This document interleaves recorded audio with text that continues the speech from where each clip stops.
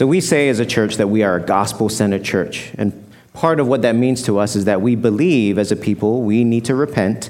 And we also believe as a people that we need to call others to repentance. And so the question we have to ask, of course, is that we say we believe this in our heads, but is this something that we live out on a daily basis? It's a difficult thing, right? Repentance. I think deep down, every one of us really doesn't like repentance very much. It's a difficult thing to do personally. It's a difficult thing to call others to. And it's this humbling, maybe sometimes even humiliating thing to us to do. Let's just as an illustration say, repenting is as simple as saying sorry to someone. How are you at saying sorry to people? Let me give an illustration from my own life. And I'm saying this in front of my children, at least 2 out of the 3 of them, so they may have to hold me accountable and also be amused by an inside scoop that they don't know about.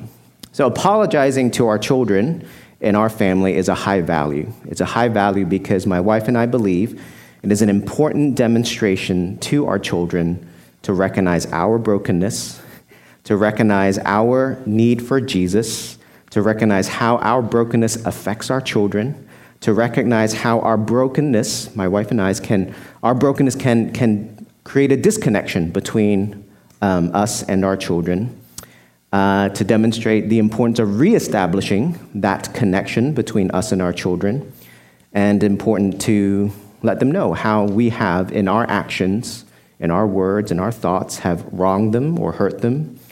And of course, just to demonstrate our need for forgiveness from Jesus and their need for forgiveness from Jesus as well.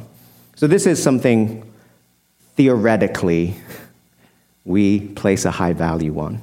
Recently, Amber read an article about parenting that really made the point that it's very easy in parenting to subtly guilt and shame our children in ways that we don't really even intend to, and in ways in which we wouldn't like to admit. How essentially our need for saying sorry to our children is probably even greater than we'd like to recognize and admit. I was particularly uncomfortable with this article and this idea because I'd like to think that we as parents are good at saying sorry to our children. Again, it's a high value in our home.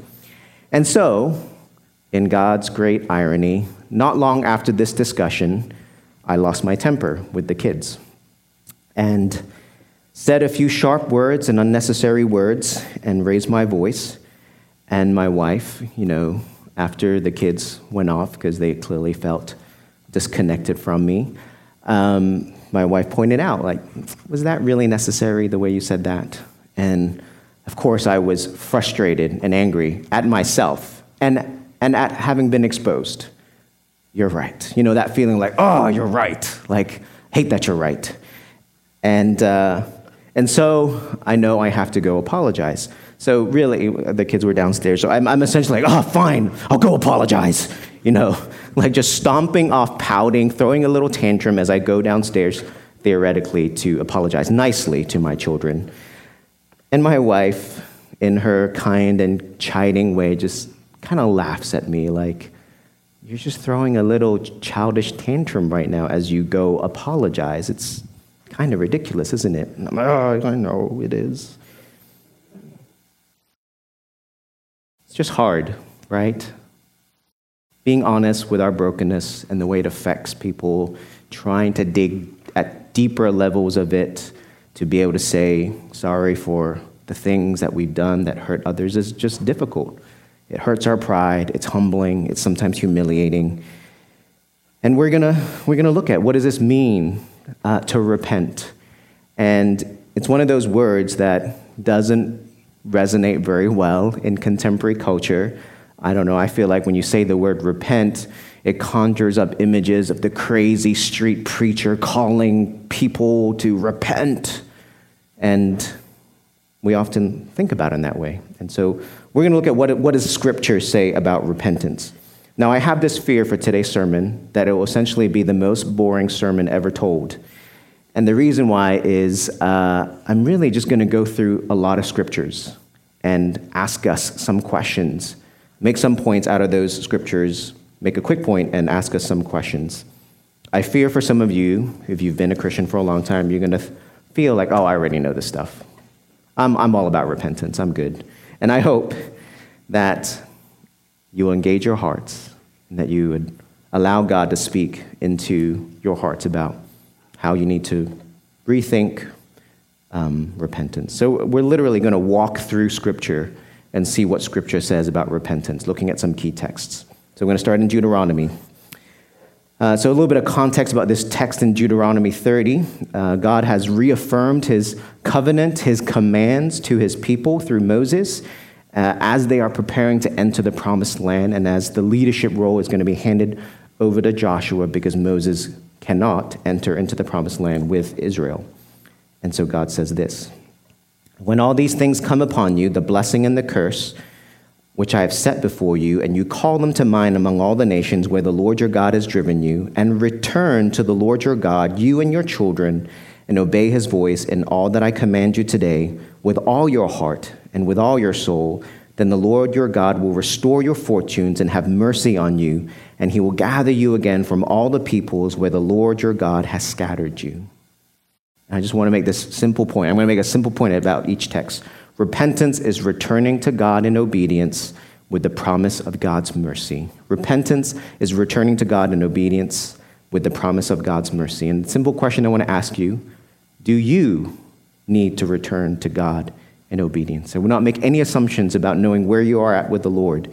Do you need to return to God in obedience, trusting the mercy that he has promised?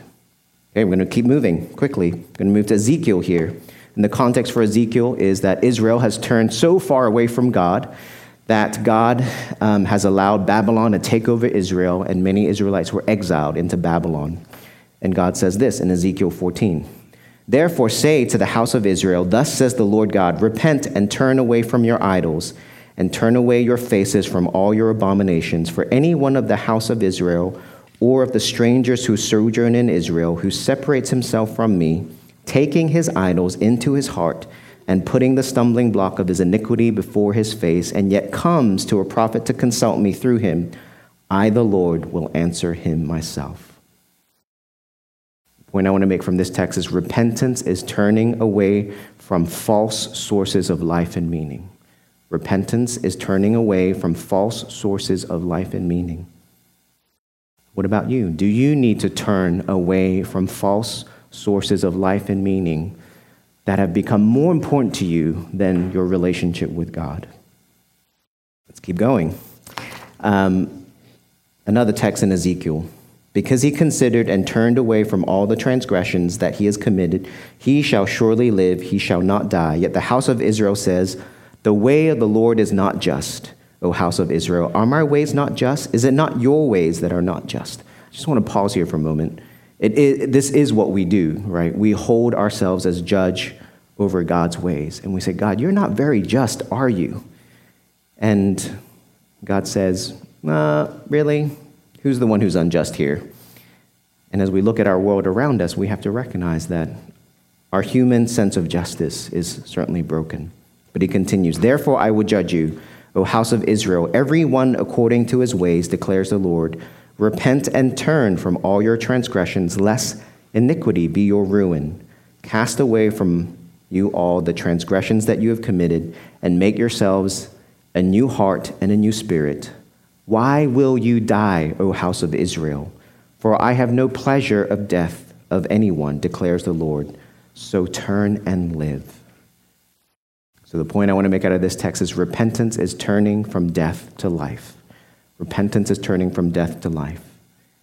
And the question I want to ask you is, do you believe that repentance and following God truly leads to life, and that following sin leads to death? Do you truly believe that following God leads to life and following sin leads to death?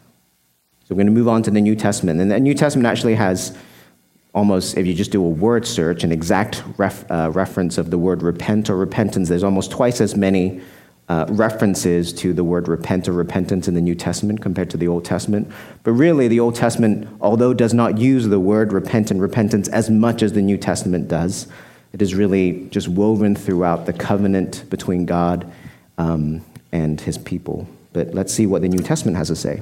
Jesus starts his ministry with this very word as he claims to be the promised Messiah. And he says in Mark 1, verses 14 and 15, "Now after John was arrested, Jesus came into Galilee proclaiming the gospel of God and saying, 'The time is fulfilled and the kingdom of God is at hand.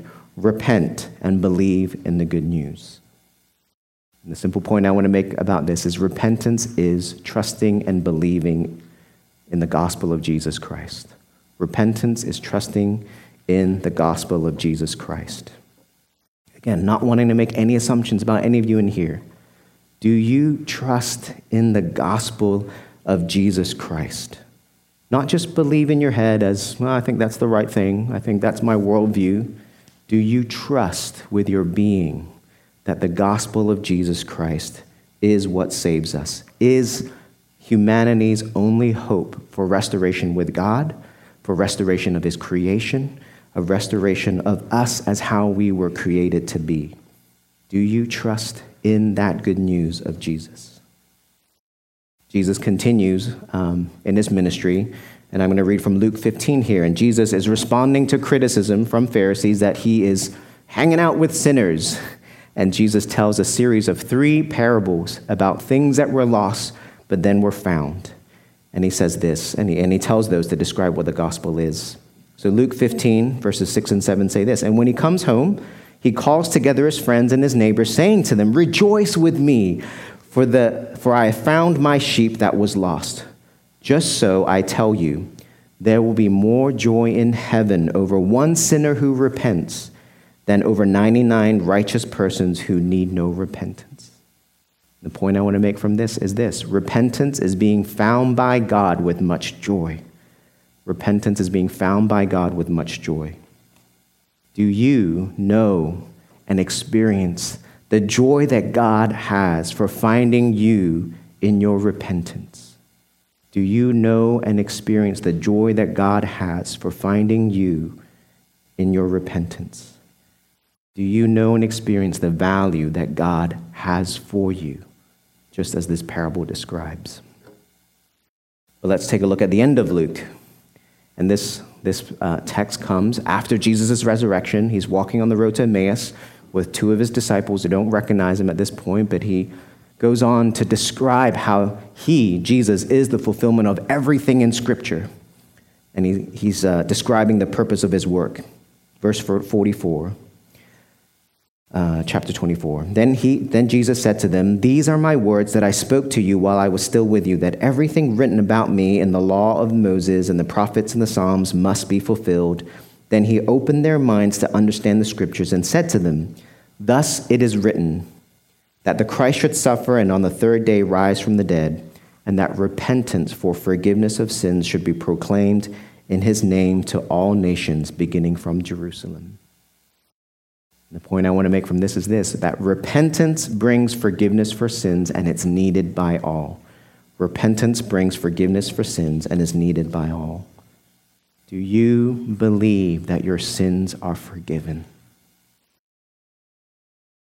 Or do you spend a lot of your time, even after going through a confession of sin, taking communion later, do you struggle with beating yourself up for not forgiving yourself in the way that God has already forgiven you? Do you believe your sins are forgiven once and for all? Do you believe that everyone in the world needs this same forgiveness from God through faith in Jesus Christ? That is what Jesus has declared in this text. Let's see what some of his apostles say. In Acts 2, you heard it read earlier, and the context is this: is Peter and the apostles are explaining the importance of Christ's work to Jews in Jerusalem as they begin the work of continuing Jesus' ministry as the early church and to spread the gospel far and wide. Chapter 2, verse 37, "Now when they heard this, they were cut to the heart and said to Peter and the rest of the apostles, 'Brothers, what shall we do?' And Peter said to them, 'Repent and be baptized, every one of you, in the name of Jesus Christ for the forgiveness of your sins, and you will receive the gift of the Holy Spirit.'" We heard about forgiveness of sins already, so I want to bring out this point. Repentance brings union with God through the filling of the Holy Spirit. Repentance brings union with God through the filling of the Holy Spirit.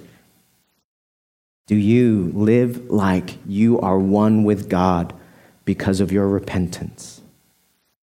Do you live like you are one with God because of your repentance? That's the promise that God makes that comes with our repentance. At the end of Acts, Paul's near the end of his journeys, and he's been arrested, and he's having to he has to testify before King Agrippa and later others about why he's doing what he's doing. And he says this in Acts 26, verse 19 and 20, "Therefore, O King Agrippa, I was not disobedient to the heavenly vision, but declared first to those in Damascus, then in Jerusalem, then throughout the region of Judea, and also to the Gentiles, that they should repent and turn to God, performing deeds in keeping with their repentance." The point I want to draw out from this text is this: repentance is turning to God and living for God. Repentance is turning to God and living for God.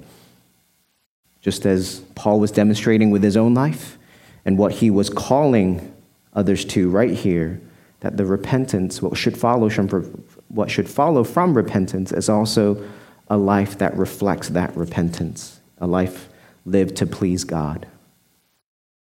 How about you? Do you continually turn to God and in response to the love that he first showed you, live a life worthy of the gospel, a life that reflects how your forgiveness has been purchased on the cross of Christ, on the cross by Christ?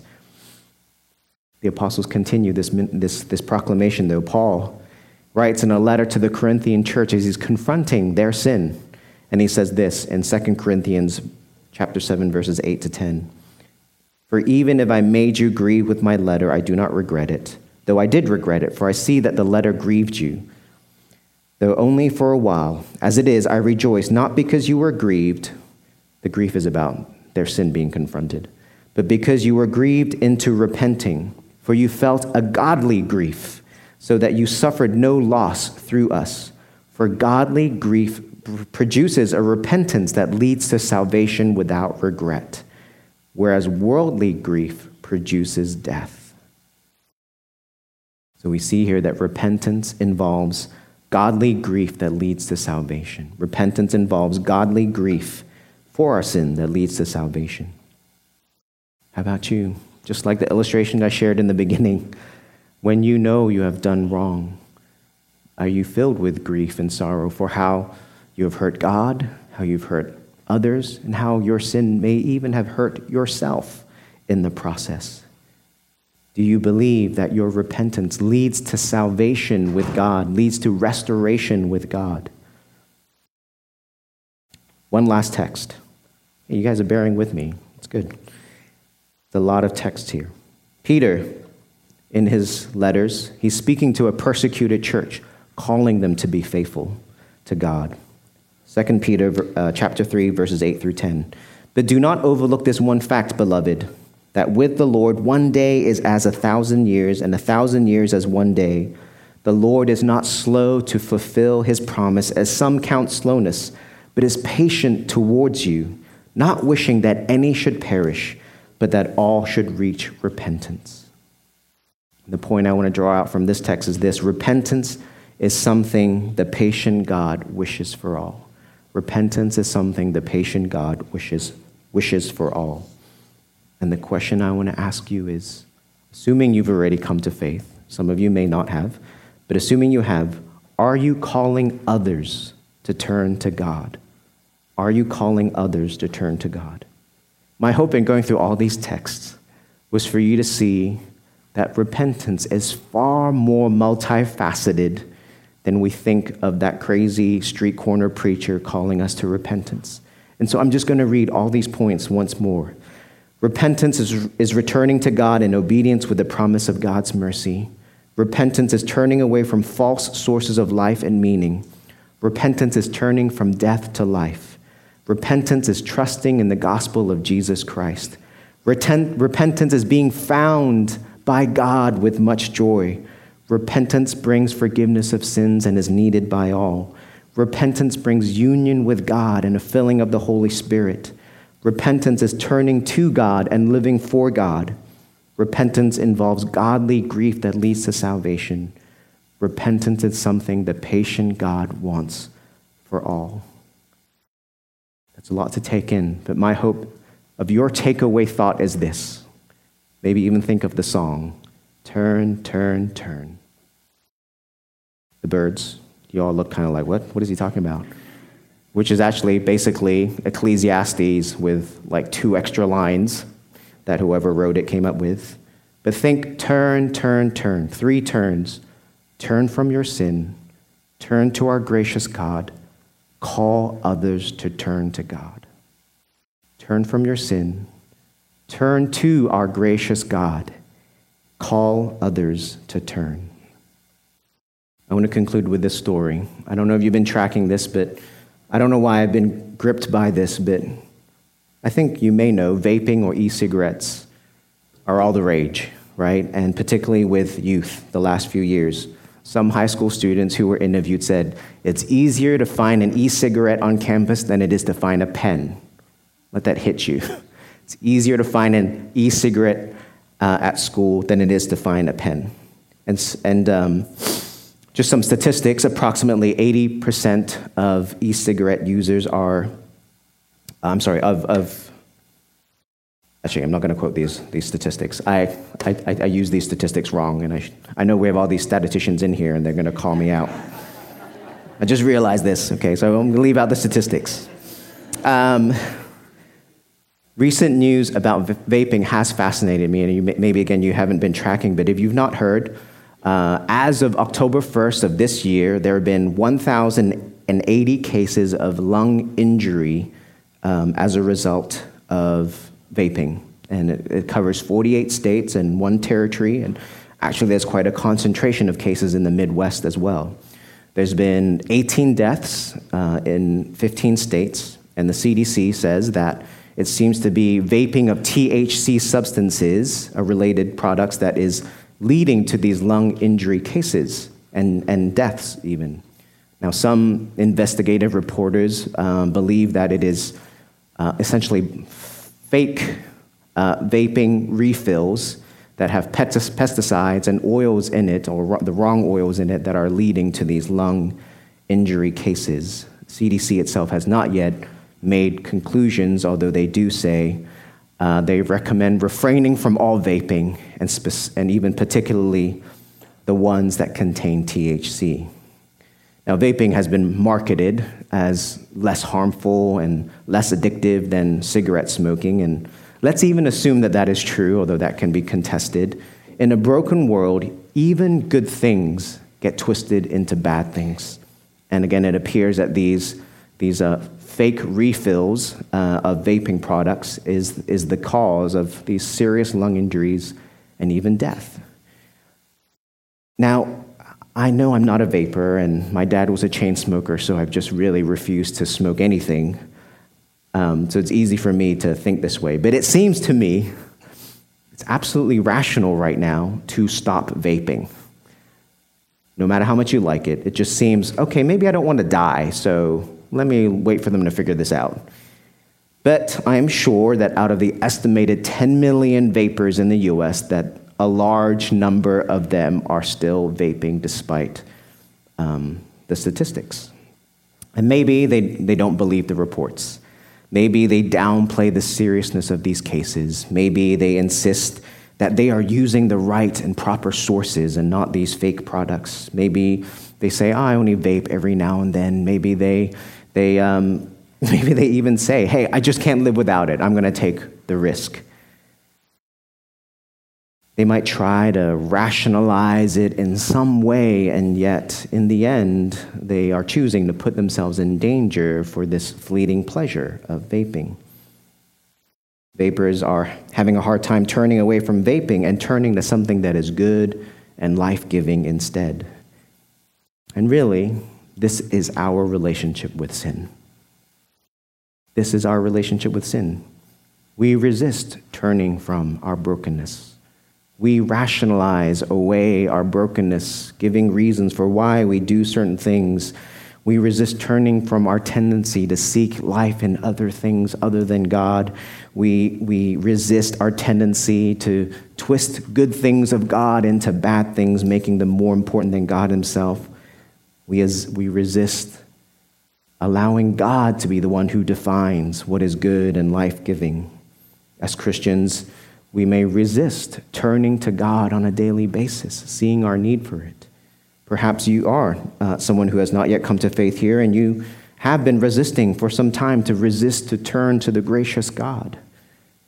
All of us, in some way, shape, or form, we rationalize our choices and our behaviors. But Jesus says, turn, turn, turn. Turn from your sin. Turn to your gracious God. Turn and call others to also turn to the living God. Turn and choose life. Turn and offer the life of God to others. Turn to your relationship with Jesus, trusting that in that relationship is where you find life, ultimate meaning, and nowhere else. Turn, turn, turn. Let's pray.